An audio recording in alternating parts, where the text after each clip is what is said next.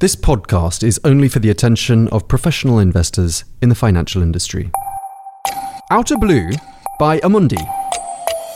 Welcome to Blue Convictions, market analysis and asset allocation views. Hello and thank you for joining us for this month's Blue Convictions podcast.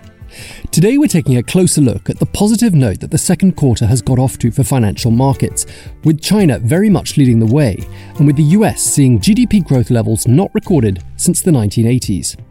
So what happens next, and how do economies avoid overheating?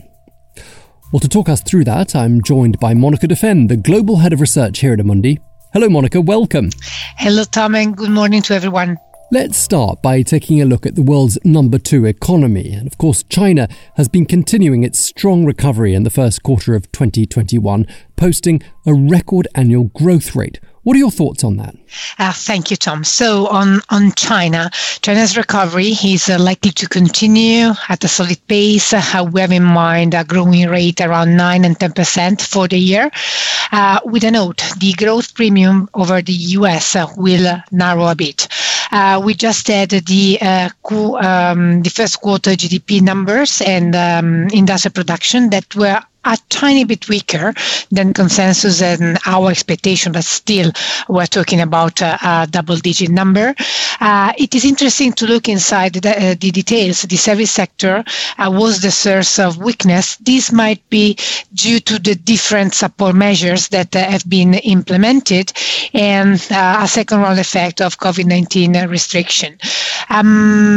There are two factors that are weighing on the economy. The first one is a base effect, a reversing back from January-February strength, and this is why we've seen a decline in the March prints as far as the industrial production number is referred, and the total social financing growth that dropped sharply after the central bank window guidance to control the loan growth. We don't think that inflation will be an issue for the central bank in 2021, and the near-term priority will be the one of containing credit risks. And of course, China isn't an isolated example. There seems to be growing evidence that global economic growth will surprise positively in the year end. What does that imply for investors? Well, indeed, just a note on economic momentum that we do believe will technically take a tactical pause. Still, EPS revisions and economic surprises are really at the peak at this moment. But on the other side, we are seeing good fundamentals that are backed by losing policies and valuation that are stretched. All in all, this calls us to maintain our risk-on position, not to increase the risk further, and continue to place some rotation preference versus those countries that are showing the highest recovery acceleration. And Monica, one of the biggest moves in the first quarter was the sell-off in US bonds. So what is now at stake with regards to government bond yields? Well, we do believe that volatility in the bond market is here to stay. We do believe that relative value is prominent, so is how we should position in our portfolios. We are cautious on duration, and we continue to overweight credit.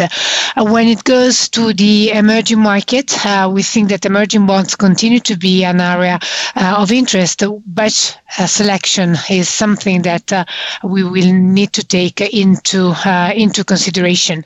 Different growth and inflation expectations between the US and Europe are driving the different speeds in adjustment in the rates component, and this is where we do believe relative value opportunities are going to open up.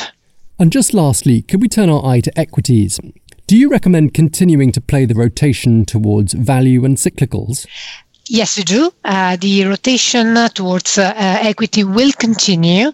It will be supported by the EPS reporting season that we do expect to come in stronger in the European market in the second half of the quarter. Definitely the vaccine rollout and the economic reopening will be the main triggers for a further upside leg. So a nice economic environment. Statistically, The value cycle tends to last 24 months.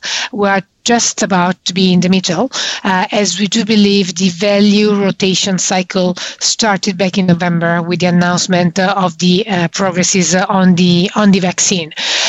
We are following this EPS story, so the corporate earnings, and this will have a special role. Will play a special role in the emerging market. For the time being, we still prefer Asia, but then we expect this rotation in the earnings cycle to kick in again on the story of the reopening and increasing flows, favoring markets outside Asia, namely Russia, South Africa, and at the very last, Latin America.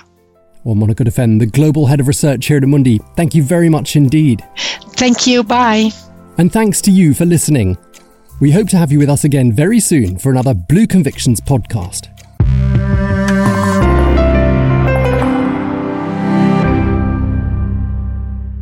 This podcast is only for the attention of professional investors as defined in Directive 2004/39/EC, dated 21st of April 2004, on markets in financial instruments called MiFID, investment services providers, and any other professional of the financial industry.